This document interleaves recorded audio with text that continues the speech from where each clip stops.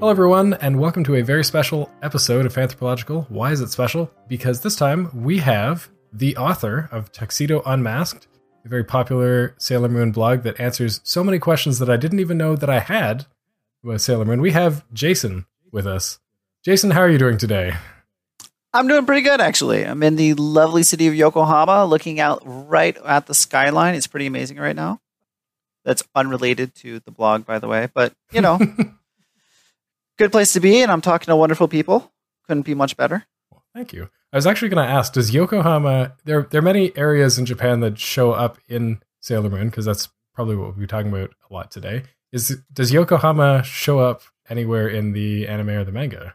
You know, you could argue that it does, because in, I think it's episode 11, they go to Dreamland.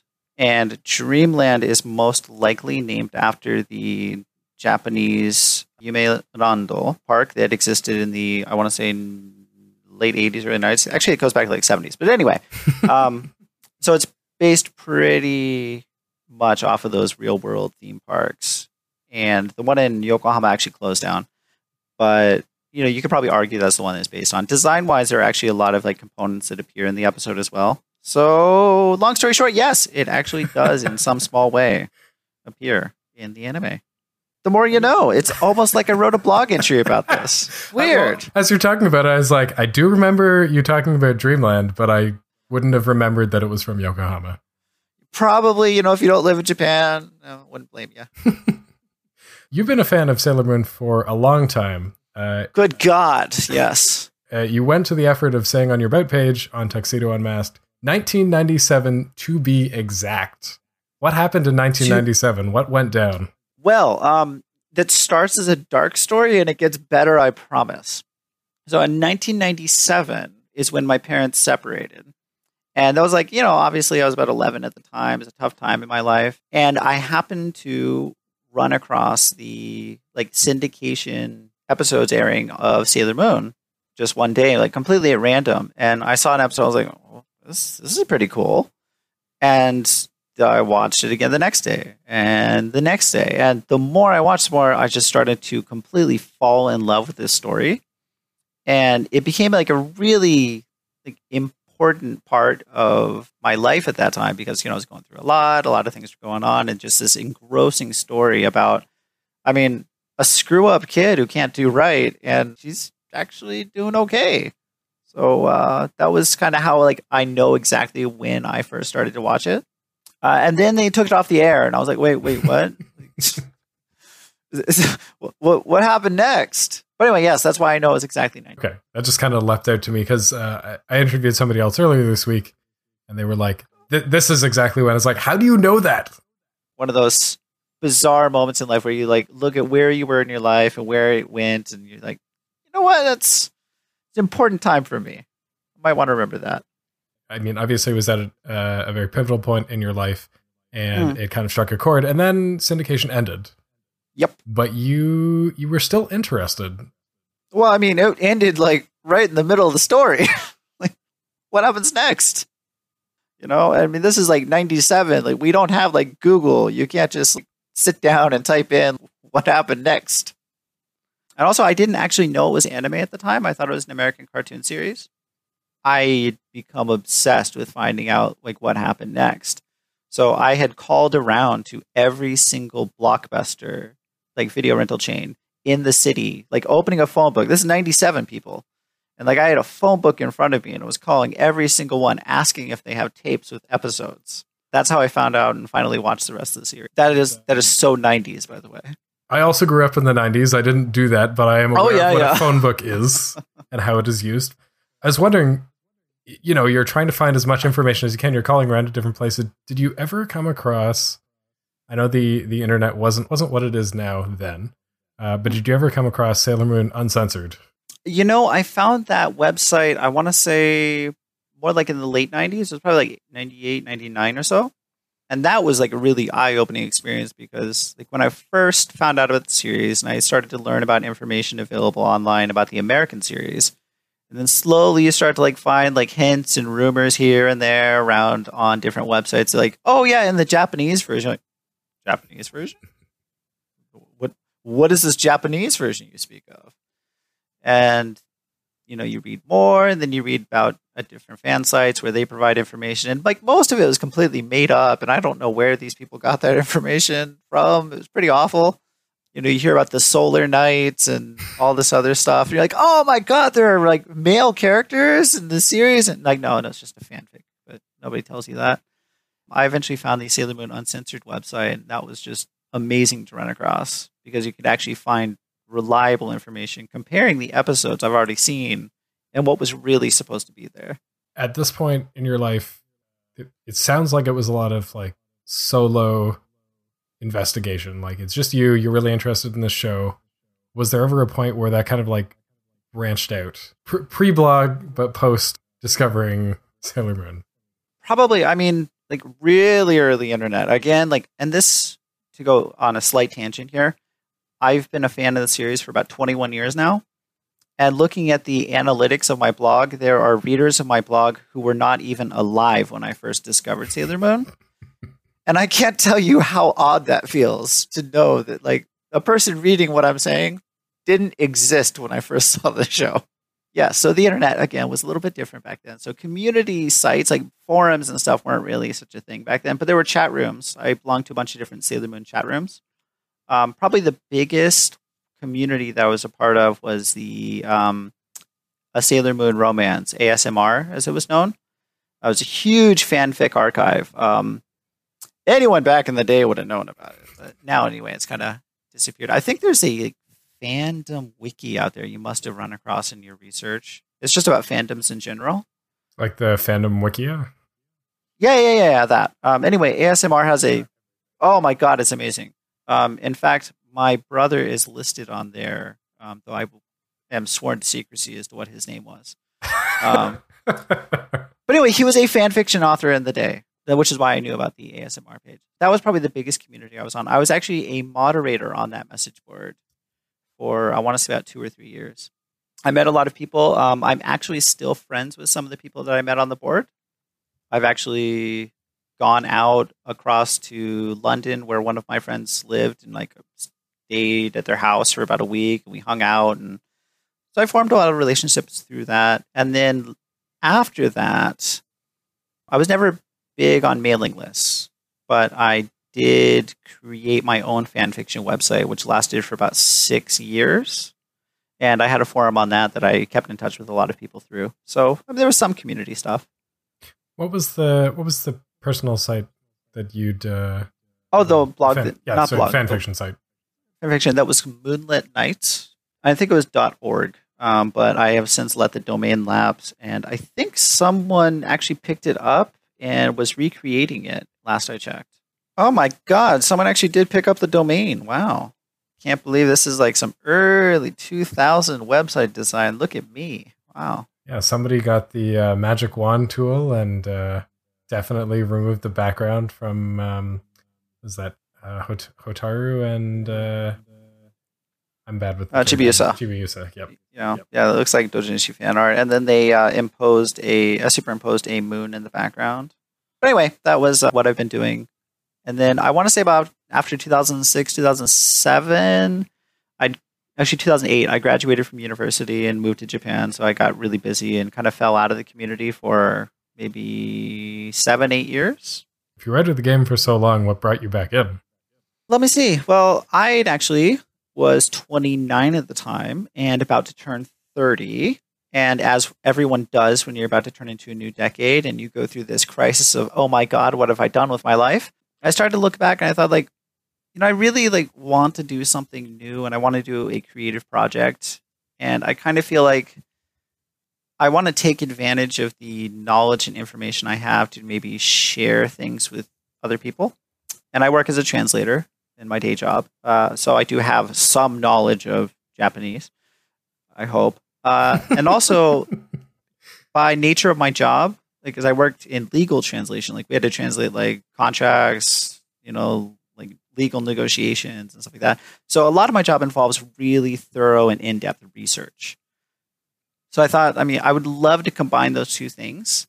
And then I kind of just thought about when I first got into anime, what excited me about it. And I remembered what excited me most about it was spending those hours upon hours trying to like find out these answers to all these like things that just didn't make sense to me in the series. And I thought, I would like to go back and answer those questions for 12-year-old Jason, basically. So while I pretend that I'm here, like writing answers and like solving riddles and whatever for all the readers of the site, I mean, really, I'm just looking at like, what did 12-year-old Jason want to know about? Like, what can I give to him? Because I feel like he deserves it.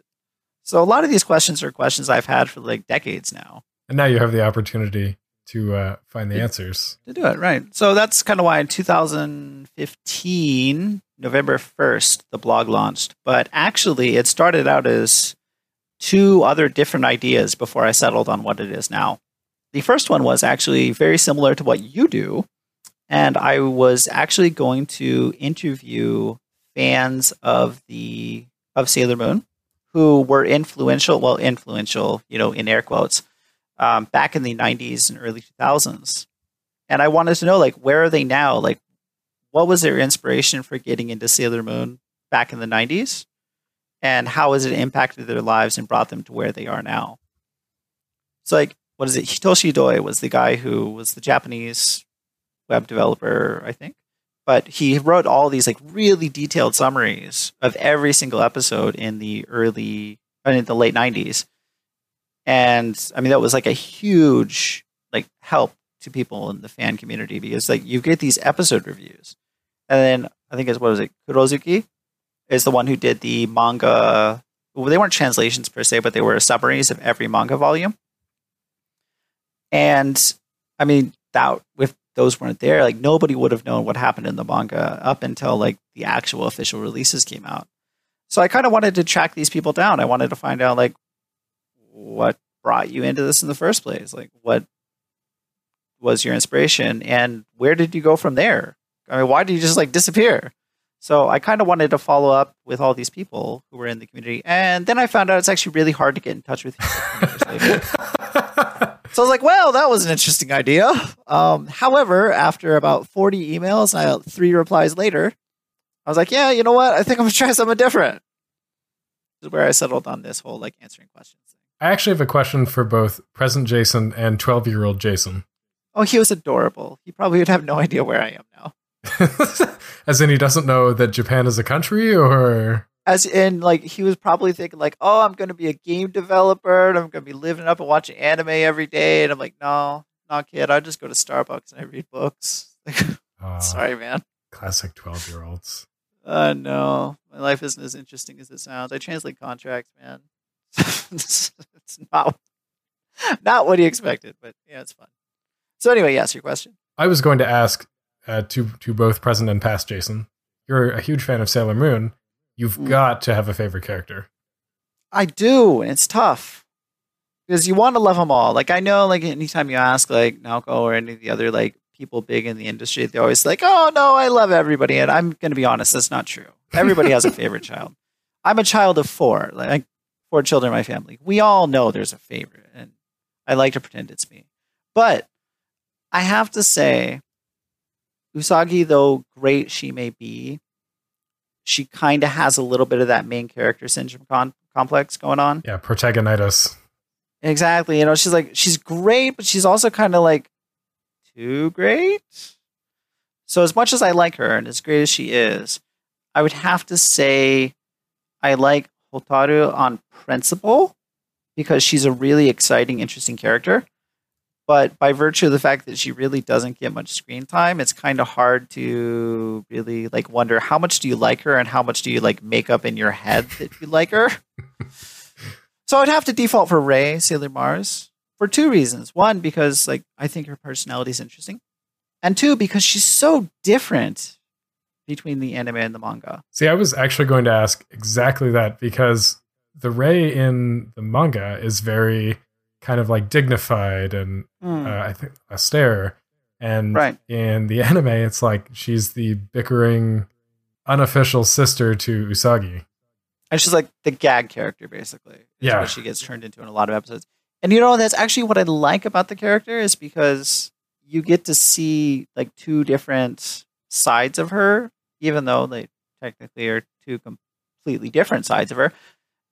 and they're not canon in any way, but you get to see like the same character from different points of view, and it kind of like gives you more of a like. There's more to see, in my opinion, I think, which is actually why I like her character. So really quick, I do have to ask, do you have any background or familiarity with Sailor Moon? Because otherwise, like, I don't want to get like too inside baseball on some of these, because like it can get hardcore. Behind me, somewhere in this mess of books, I have all the Sailor Moon manga, the English releases, the side stories. Behind my head is all the DVD releases of the series. I haven't seen all of it though. Oh wow! And out of curiosity, I do have to ask, which version of the manga is it? The Kodansha. Oh, sorry, okay, it's the re-released version. Oh, okay, so it's the Kodansha version. Yeah, I was just curious about the translation. Yeah, so it's not the first edition. The old school Tokyo Pop one. Yeah, no. Tokyo Pop, that's a weird story. I actually work for Tokyo Pop now because of how much I loved Sailor Moon in the past. Could never have imagined life taking that turn. I thought that Tokyo Pop had kind of like really ramped down its licensing in North America so that it was effective. Dead, basically. Yeah. I've heard that it's not dead in other parts of the world, but those... Germany, yeah. Yeah, Germany. One day I was just thinking, like, whatever happened to Tokyo Pop? And I was like Googling the people and like reading the whole story, and I was reading about how they went bankrupt. And I found the like Stu Levi, the creator of it, who was like, there was huge drama about him in the fan community back in like the early 2000s. Web pages made about him with like Nazi logos and stuff. Like people hated this guy. So I like looked him up. I found out he was on Twitter, and I was following him on Twitter, and I just like one day commented, like, I was like, oh, cute dog. And he shot me a DM, and he was like, hey, you translate? Yeah. And then from there, like we started talking, and they were looking at getting licensing I don't think I'm allowed to say, but anyway, they're licensing a Disney manga. And he was like, hey, could you do a sample translation? Like, let me know. So I went through that, and like I gave him an estimate for the cost, and then never heard from the guy. And then 6 months later, they're like, hey, so we're actually rebooting Tokyo Pop, and we need a translator. So like, would you be willing to do this? I was like, okay. And so I've done like 15 manga through them so far. And then they're actually doing a completely original Descendants comic book, which I write the dialogue and do the art direction for. Oh, like Descendants, like the... Disney Descendants. Neat. Oh, yeah. So, no, I write the comic book for that. We've got an issue coming out at like next week, I think. What? And it's like completely... How did that happen? I love Tokyo Pop for introducing me to the Sailor Moon like manga back in like 1998. And then like 20 years later, I'm actually working for him. I'm having dinner with the guy who translated the original like versions of Tokyo Pop. And I'm like, where did my life go? Like, how did this happen? And you're saying that 12-year-old you wouldn't think you're cool. That you probably would be impressed with. Like, I'm sitting at Starbucks having coffee with like Stu Levi, the CEO of Tokyo Pop. I'm like, how did that happen? Kind of talking about the different community, maybe not specifically Tokyo Pop. Yep. But have you ever been outside of online fandom? Have you ever participated in real life? Have you gone to like a Sailor Moon convention? I know you're in Japan. There's a lot of cool opportunities there.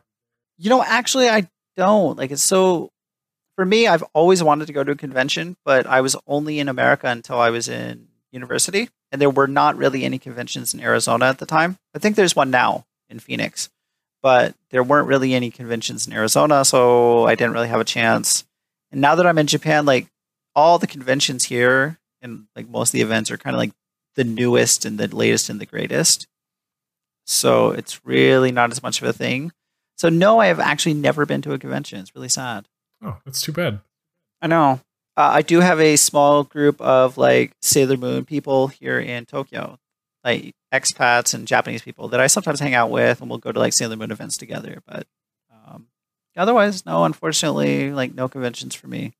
There's one in Toronto that recently branched out a little bit more, but the Toronto Sailor Moon celebration. Right. They're in August. I think Seattle's doing a Sailor Moon Day. There's like an international Sailor Moon like day, but it's not the same day everywhere. I don't really get it, but it's a movement. It's not a time. It's not a place. Yeah, exactly. But I think we should rename it because International Sailor Moon Day implies to me it's all on the same day. But anyway, well, we could make it International Sailor Moon Week and then just pick a different day of the week. Yeah, there you go. Hey, as long as it's in the same area, I'm okay. one in August, another in July. I'm like, come on, guys. Come on. Talking a little bit about your relationship with Sailor Moon again. Yep. How did you know when you were in? You remember going? You told me about going through that hard time. What was it that like hooked you? You were like, "This is amazing. I want to know more of it." Because you talked about that quest to learn more. What was the thing that pressed the endorphin button in your brain?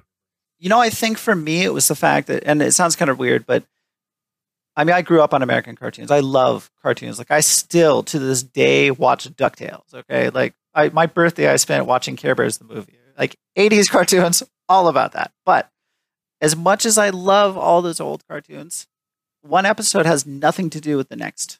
Like there's no continuity whatsoever.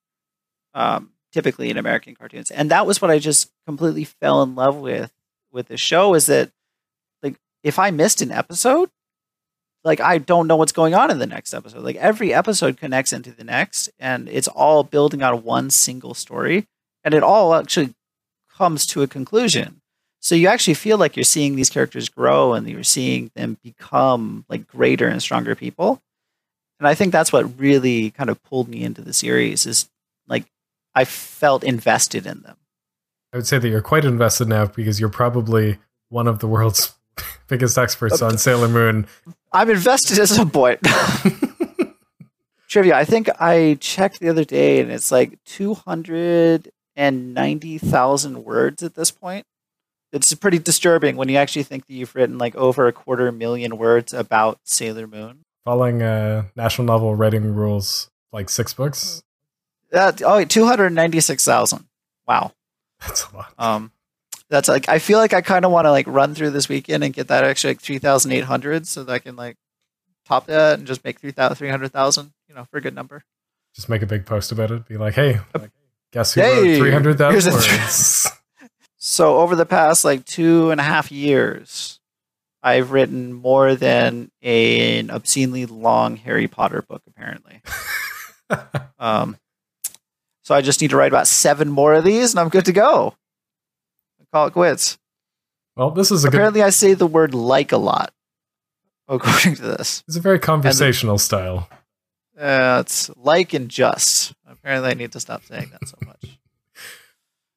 What keeps you in? I follow your blog. I'm not an expert on this, but I know you blog at least like 2 or 3 times a week, digging up all sorts of miscellany interviews, different translations, different questions, and you keep doing this. Like there seems to be no end to this. What keeps you doing this? That's the funny thing, is that I actually only intended to run this for 1 year. I planned to write 80 posts, and then I was going to turn those 80 posts into an ebook. And then I was going to have it as a like nice, like, hey, it's a Sailor Moon trivia book. And I figured like 80 posts is going to be tough, but maybe I can do it.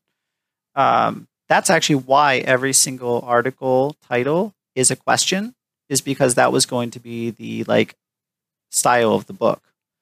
I kind of wish I didn't style every single article as a question, because it's really, really difficult to actually sell every single thing I'm trying to say as a question without giving away the answer. But anyway, so I actually didn't even think it was going to go this long. It sounds absurd when I think about it.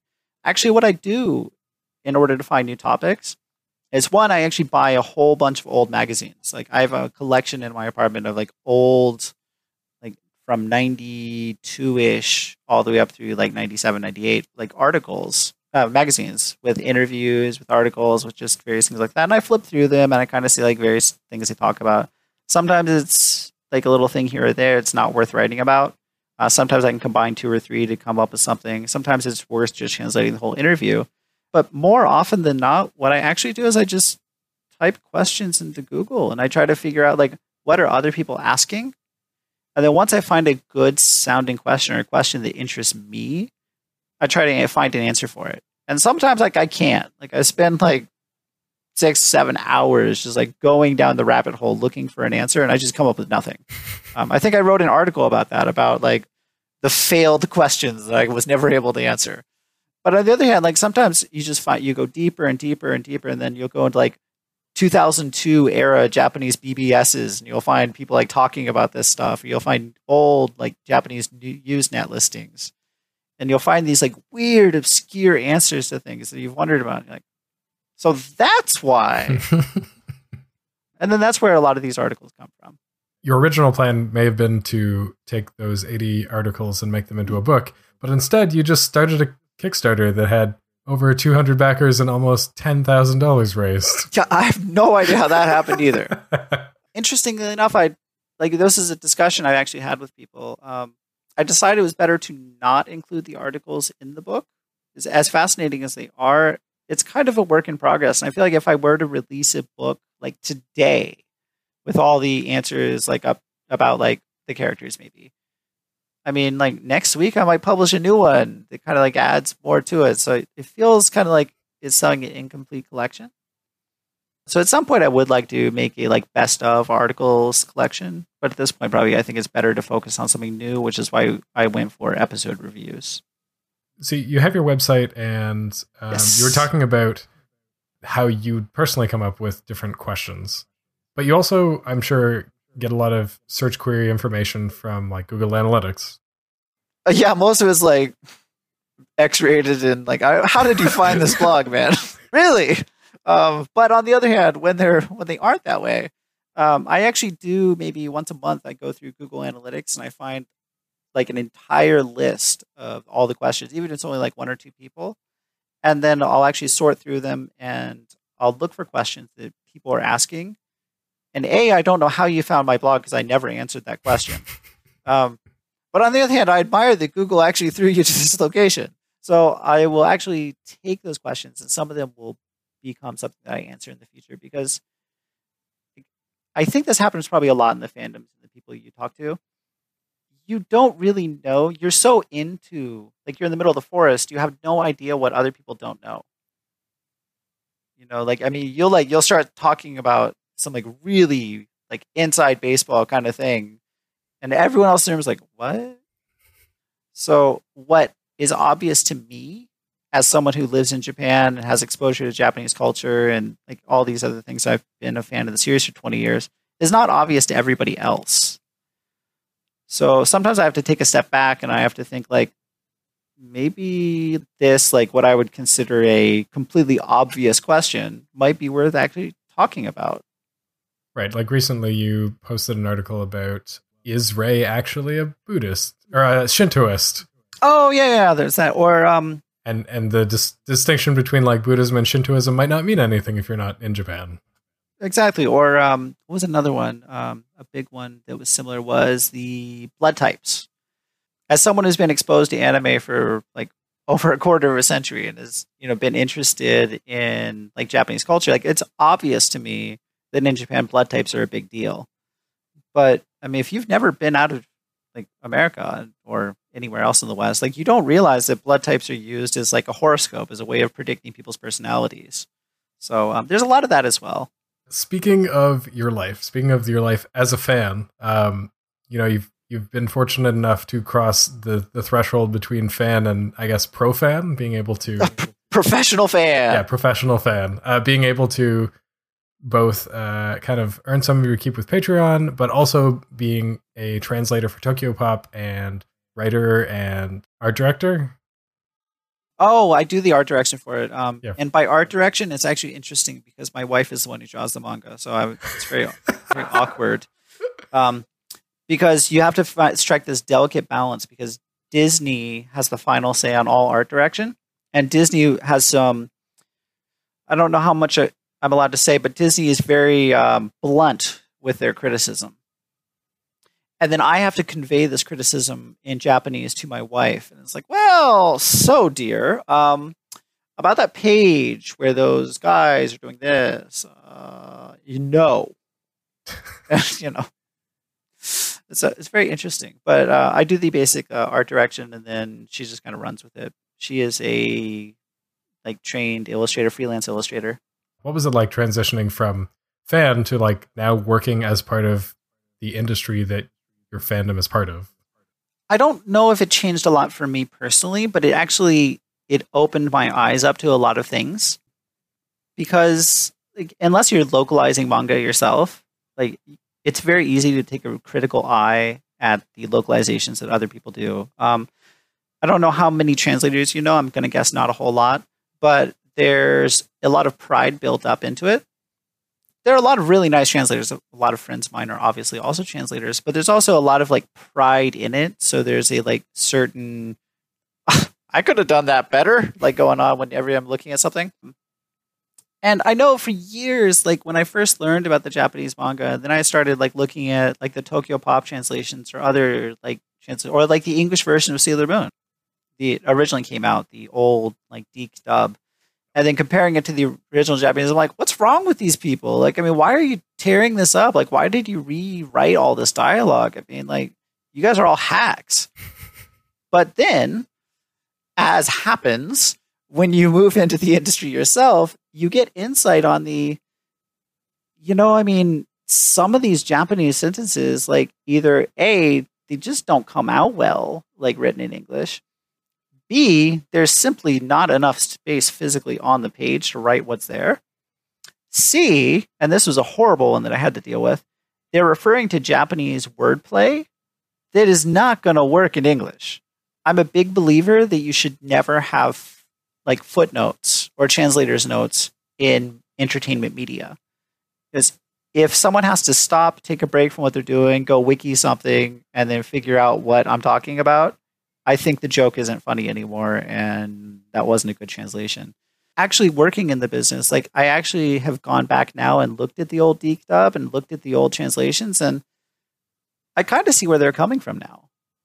Maybe that's not what fans are looking for nowadays. I find that fans of Japanese media nowadays really want like actual super literal translations, which personally I disagree with. Like I think that the industry is moving in a direction more towards super literal because that's kind of what the fans are looking for. Like they want all the Chan-sama, princess, hime, whatever, like attached to it. Personally, I don't care for it, but that's kind of the way the industry is moving, which leads to stilted sentences. It leads to really awkward ways of speaking. And while I agree with the fans that that's literally what's being said, from a Japanese speaker's point of view, they don't read stilted sentences. Like they're reading sentences that sound totally natural.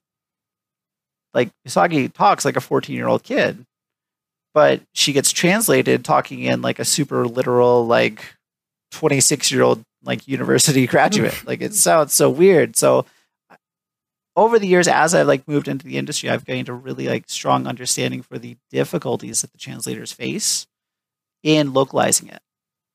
Another story that it gets a little bit awkward is that I had to translate a manga that the target audience was like early preteen. So like probably like I want to say between 9 and 12, maybe 9 and 13, maybe age range.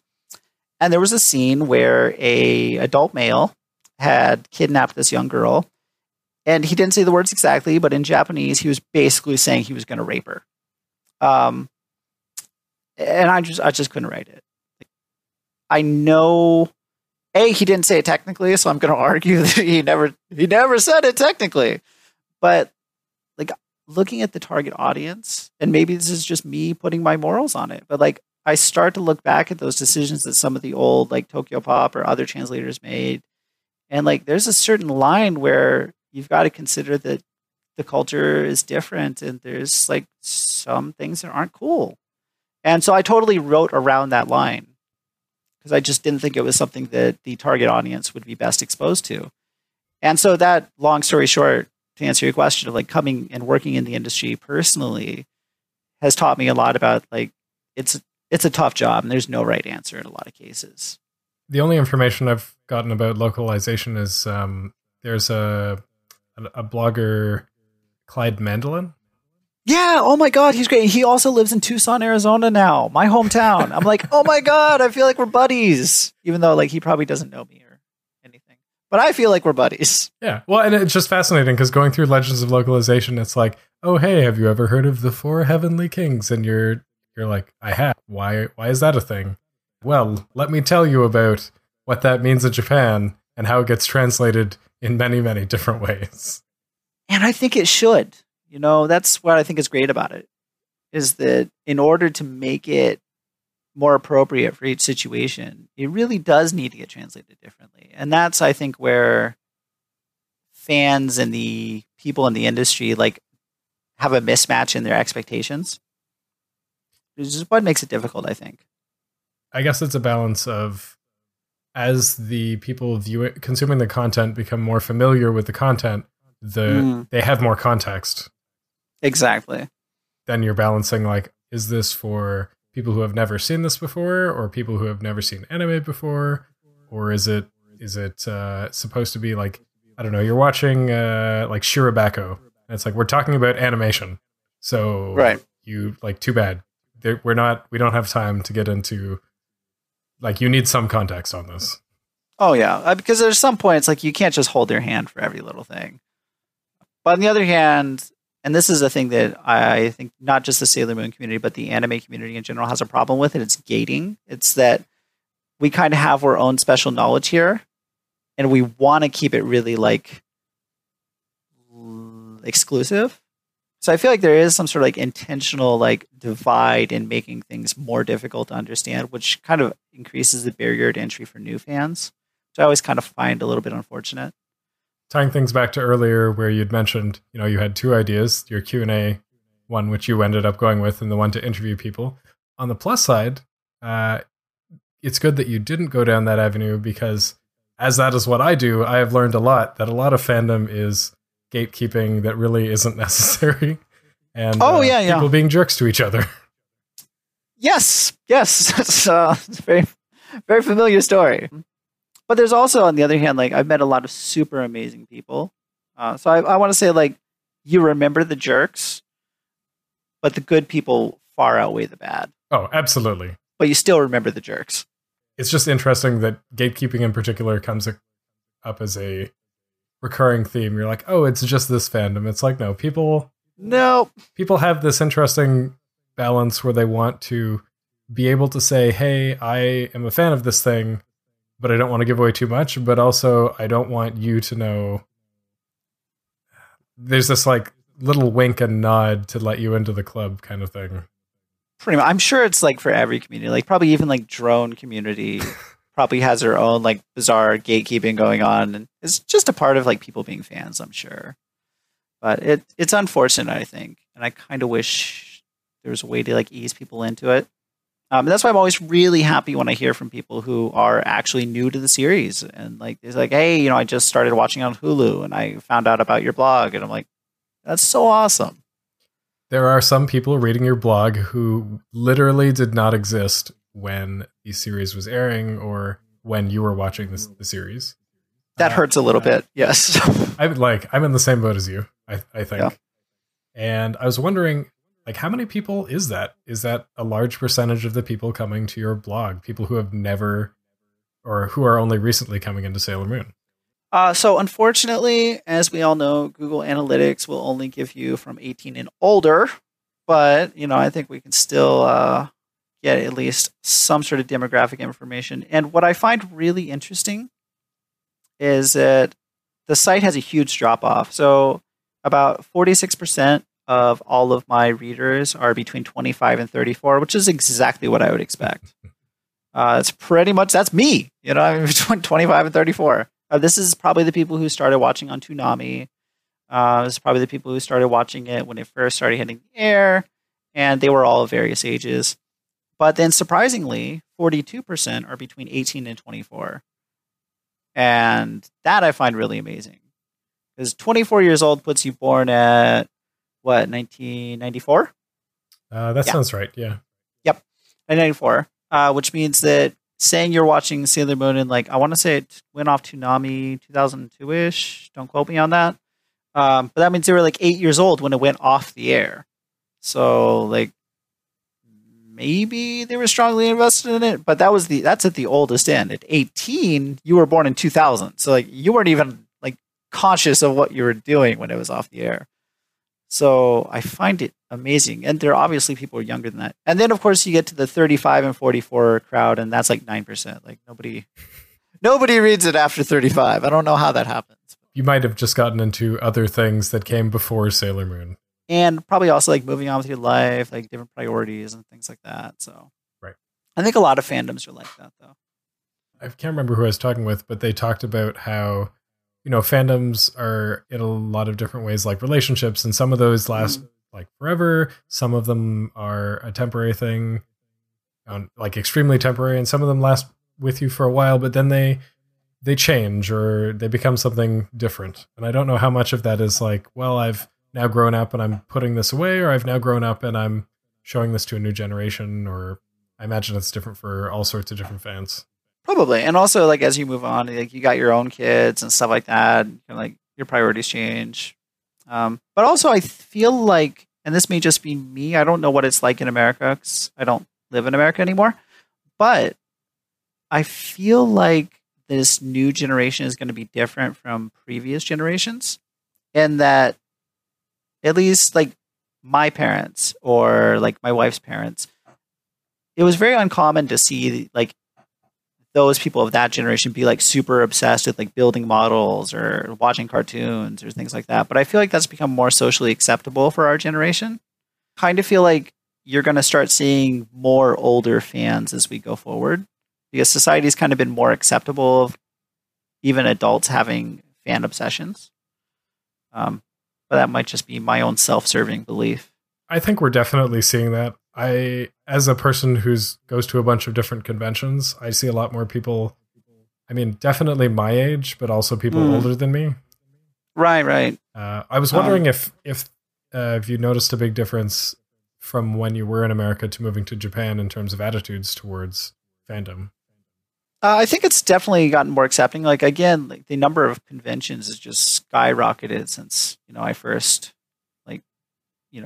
was actually starting to get interested in this. And I think the internet has helped a lot because it helps connect people who have those interests. Like, even like Comic-Con, I remembered, was basically something people would laugh at and mock back in like the late 90s. Like, I mean, yeah, it was like huge for people who were into it, but people who weren't into it was like, oh, look at those geeks going to Comic-Con. Whereas now I kind of feel like even the vast majority of people are kind of like, oh, so that's a comic convention. Huh, that's interesting. Especially with like the Marvel movies being so successful in the theaters and things like that. So I kind of feel like more hobbies are being more accepted nowadays, maybe a little bit. I'm not sure what it's like for other people, but at least that's what I'm seeing. Except maybe this is a little bit different because I don't know what your day-to-day is like. I work in an office, full disclosure. Yes, I do. Okay, you also Same here. Perfect. Do you bring your fandom into your work life, or is that like you leave the house and the fandom stays in the house? So that's an interesting question, because for years and years and years, I basically, if anyone ever asked me, I'd be like, Animu, and never heard of it. And I swear to God, I didn't even know what it was. But that's more by virtue of the fact that I'm a white guy living in Japan. And basically everybody assumes that you're here in Japan because of anime. So in order to like break out of that, like kind of, I don't want to say stigma per se, but break out of that like image, I would kind of just lay it low. But other things, like, I mean, I have like Rescue Rangers, like toys and figurines, like all over my desk. I've got Pokemon like all over my desk.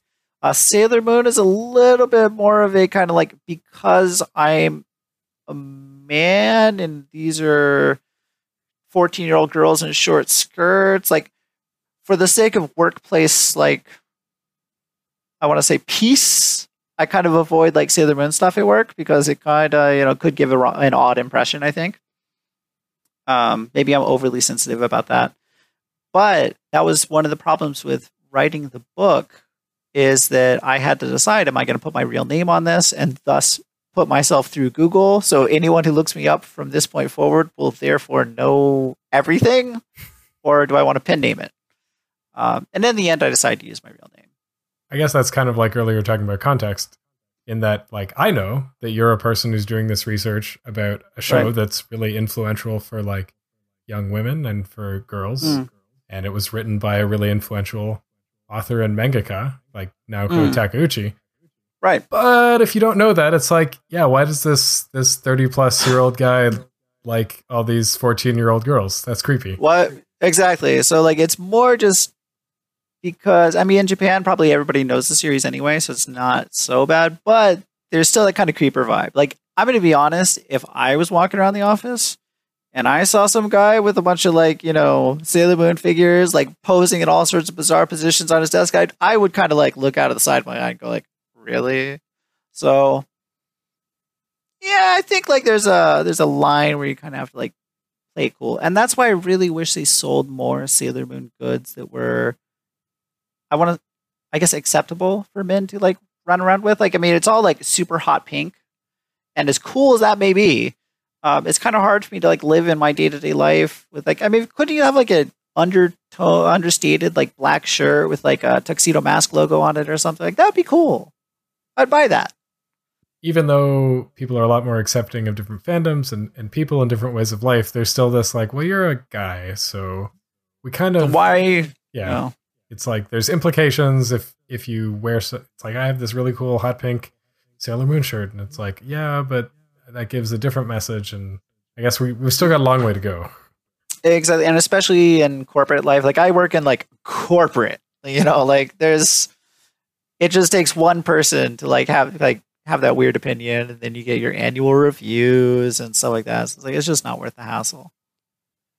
Pokemon, on the other hand, everybody's cool with Pokemon. I've got like all the starters Pokemons like lined up on my desk, so that's fine. I mean, they've designed those games to work, like literally to work generationally. Exactly. Yeah, everybody's cool with Pokemon, so that's fine. Yeah. Sailor Moon gets you into anime. You're already a huge fan of 80s cartoons. Sailor Moon opens up the anime gateway, the manga gateway. Where did that lead you? Oh God. So like after Sailor Moon, when I learned that it was this thing called anime, that basically just opened the floodgates for, I want to say, like a decade of my life. Like it was all anime all the time. I was really lucky to have an anime store in town that actually rented out videos. So I didn't have to deal with the like insanity that most people talk about of like $30 per tape in 1998 money, where it had 2 episodes. And that was horrible, by the way. It was not fun back in those days.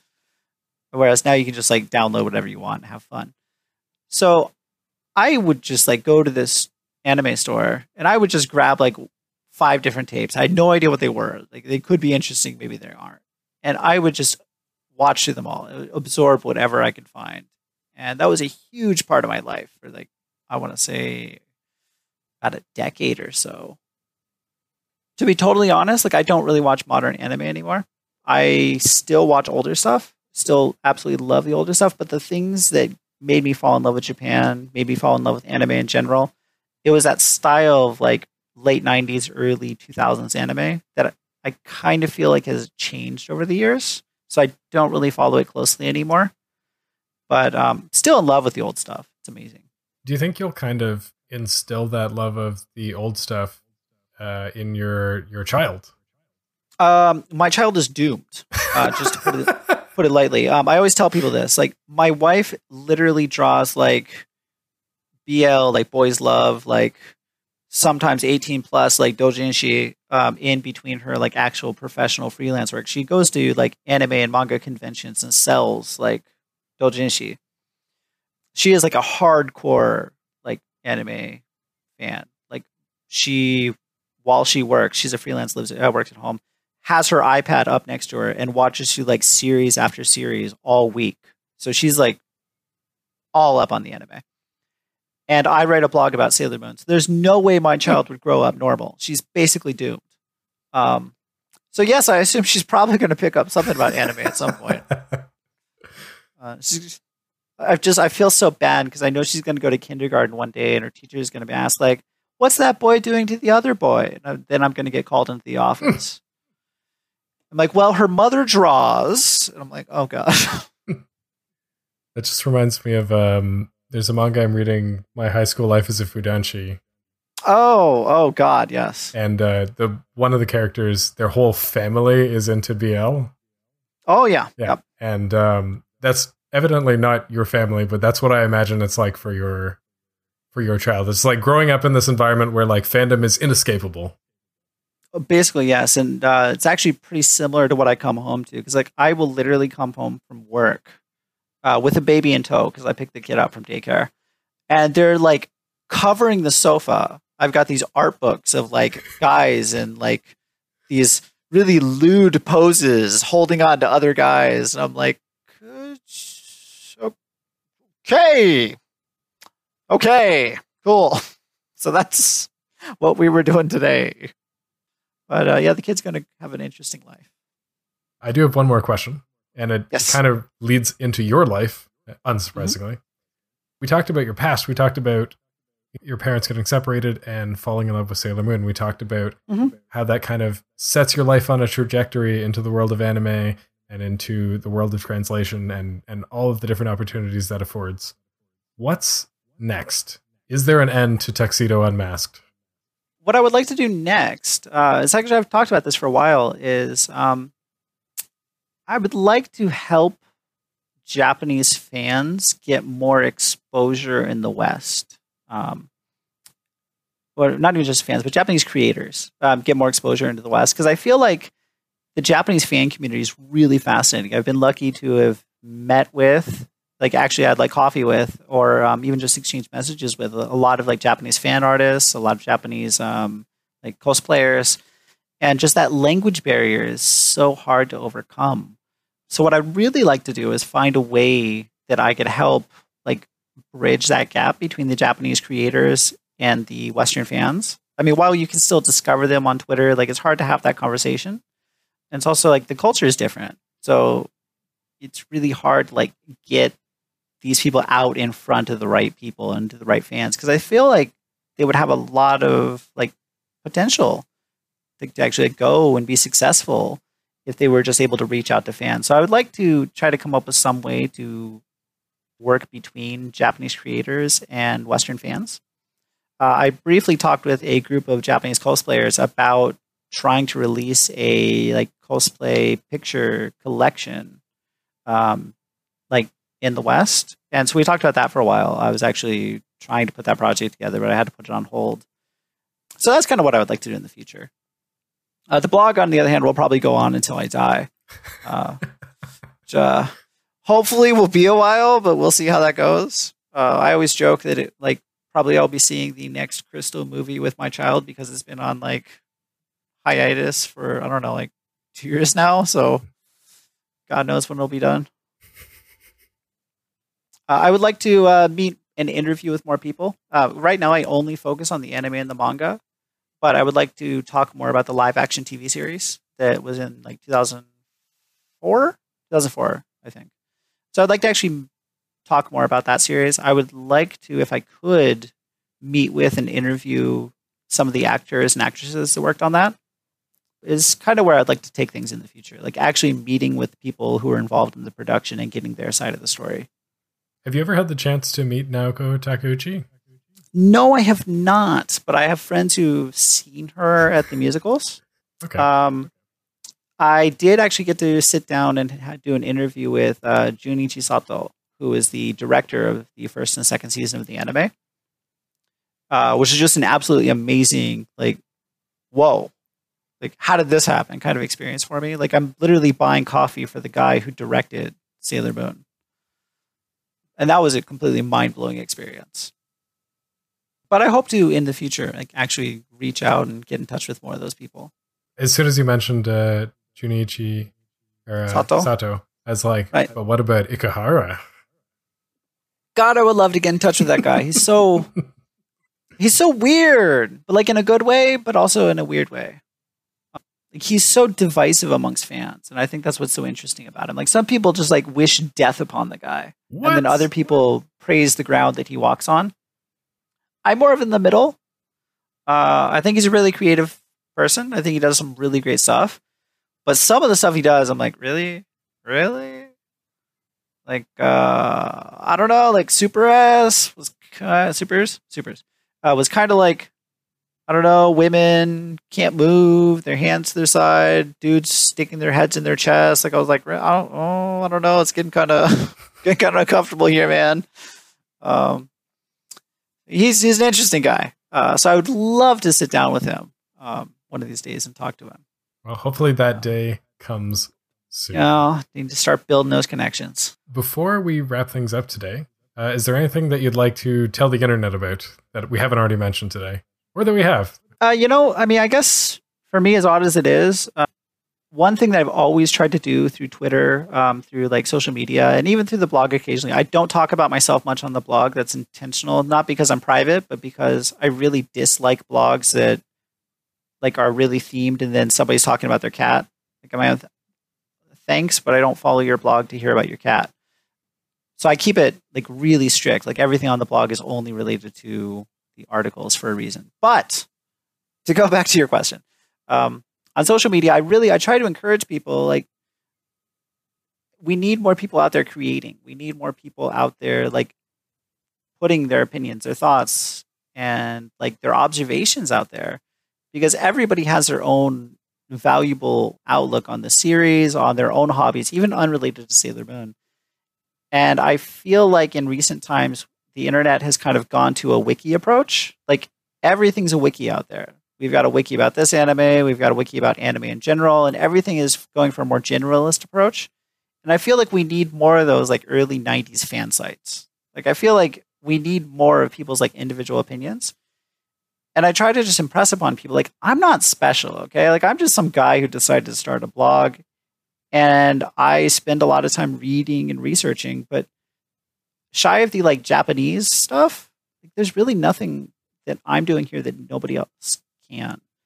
And I really want other people to know that if you have an idea, if you have something that you feel like you should, like, write about it, that you want to say, like, make a blog, make a website, make something, like go out and share it. Like people are going to want to hear your opinion. And I think that's great. And I highly encourage people to do it. I guess this is basically what I just want to tell people.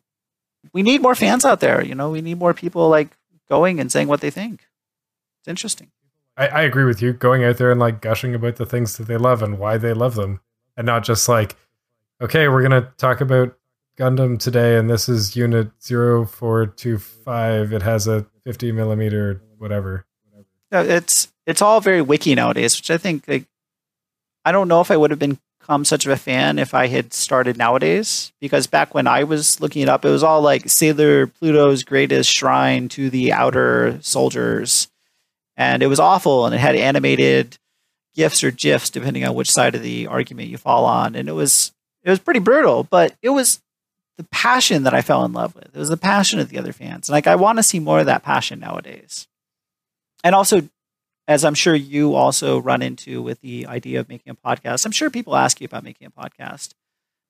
And it's very similar with blogging, is I've had people ask me in the past, like, so how do you make a blog successful that people read? And I was like, well, step one is that you write a blog about something that you're passionate about, and that you're okay if absolutely nobody reads it. And he asked, well, what's step two? And there's literally no step two. Like, you absolutely should never start a creative project assuming people will read, listen to, or otherwise engage in it. And that's okay. Like, you just get your opinion out there. Like, people will find it. And you might not find like thousands of hundreds of people. Even if you find like 2 or 3 people and you actually reach those people, like that's enough, in my opinion. That's definitely one thing that I've learned doing the podcast. As long as I'm having a good time, as long as I'm talking to cool people like yourself, that's all that matters. Yeah. Would it be cool if other things happened? Absolutely. But as long as you're having a good time and learning something or meeting people, as long as you're getting something out of it for you, the rest doesn't really matter. It's really not important at the end of the day. I think people get caught up on that too much, and that's what stops them. Is they think like, well, I don't want to write a blog that only 200 people read. And like, well, guess what I did for a long time. Wow, only 200 people are reading that. Oh, so sad. That must be tough. Guess what happened to me for a long time. That's what's like. I would write articles and be like, 40 people read that one. Great. That was 6 hours of my life. But in the end of the day, that's 40 people read it. It's awesome. Like, if 40 people want to know what I had to say, the blog has really picked up recently. So that's really amazing. I still I'm shocked that people actually read this thing, but you can't do it for the numbers. And I think that's something that people get hung up on. I really appreciate you taking the time to chat with me, Jason. No, I think for reaching out, it's again, I've been following not religiously, but on topics that are interested me and that I've heard about. Like, I've been following your podcast for a long time now. So, like, when I saw your name pop up in the inbox, I was like, is this like one of those, like, You've Been Punked shows? And, like, I'm Googling the email address. I'm like, is this legit? Like, because I did know about your podcast. No way. So, no, I was really honored to have you reach out like this and actually have a chance to talk to you. Really cool. Oh, well, thank you. That's about it for this week's episode. I hope that you enjoyed it. And because G is not here, I will have to fill in for him and say, until next time, we'll see you next time.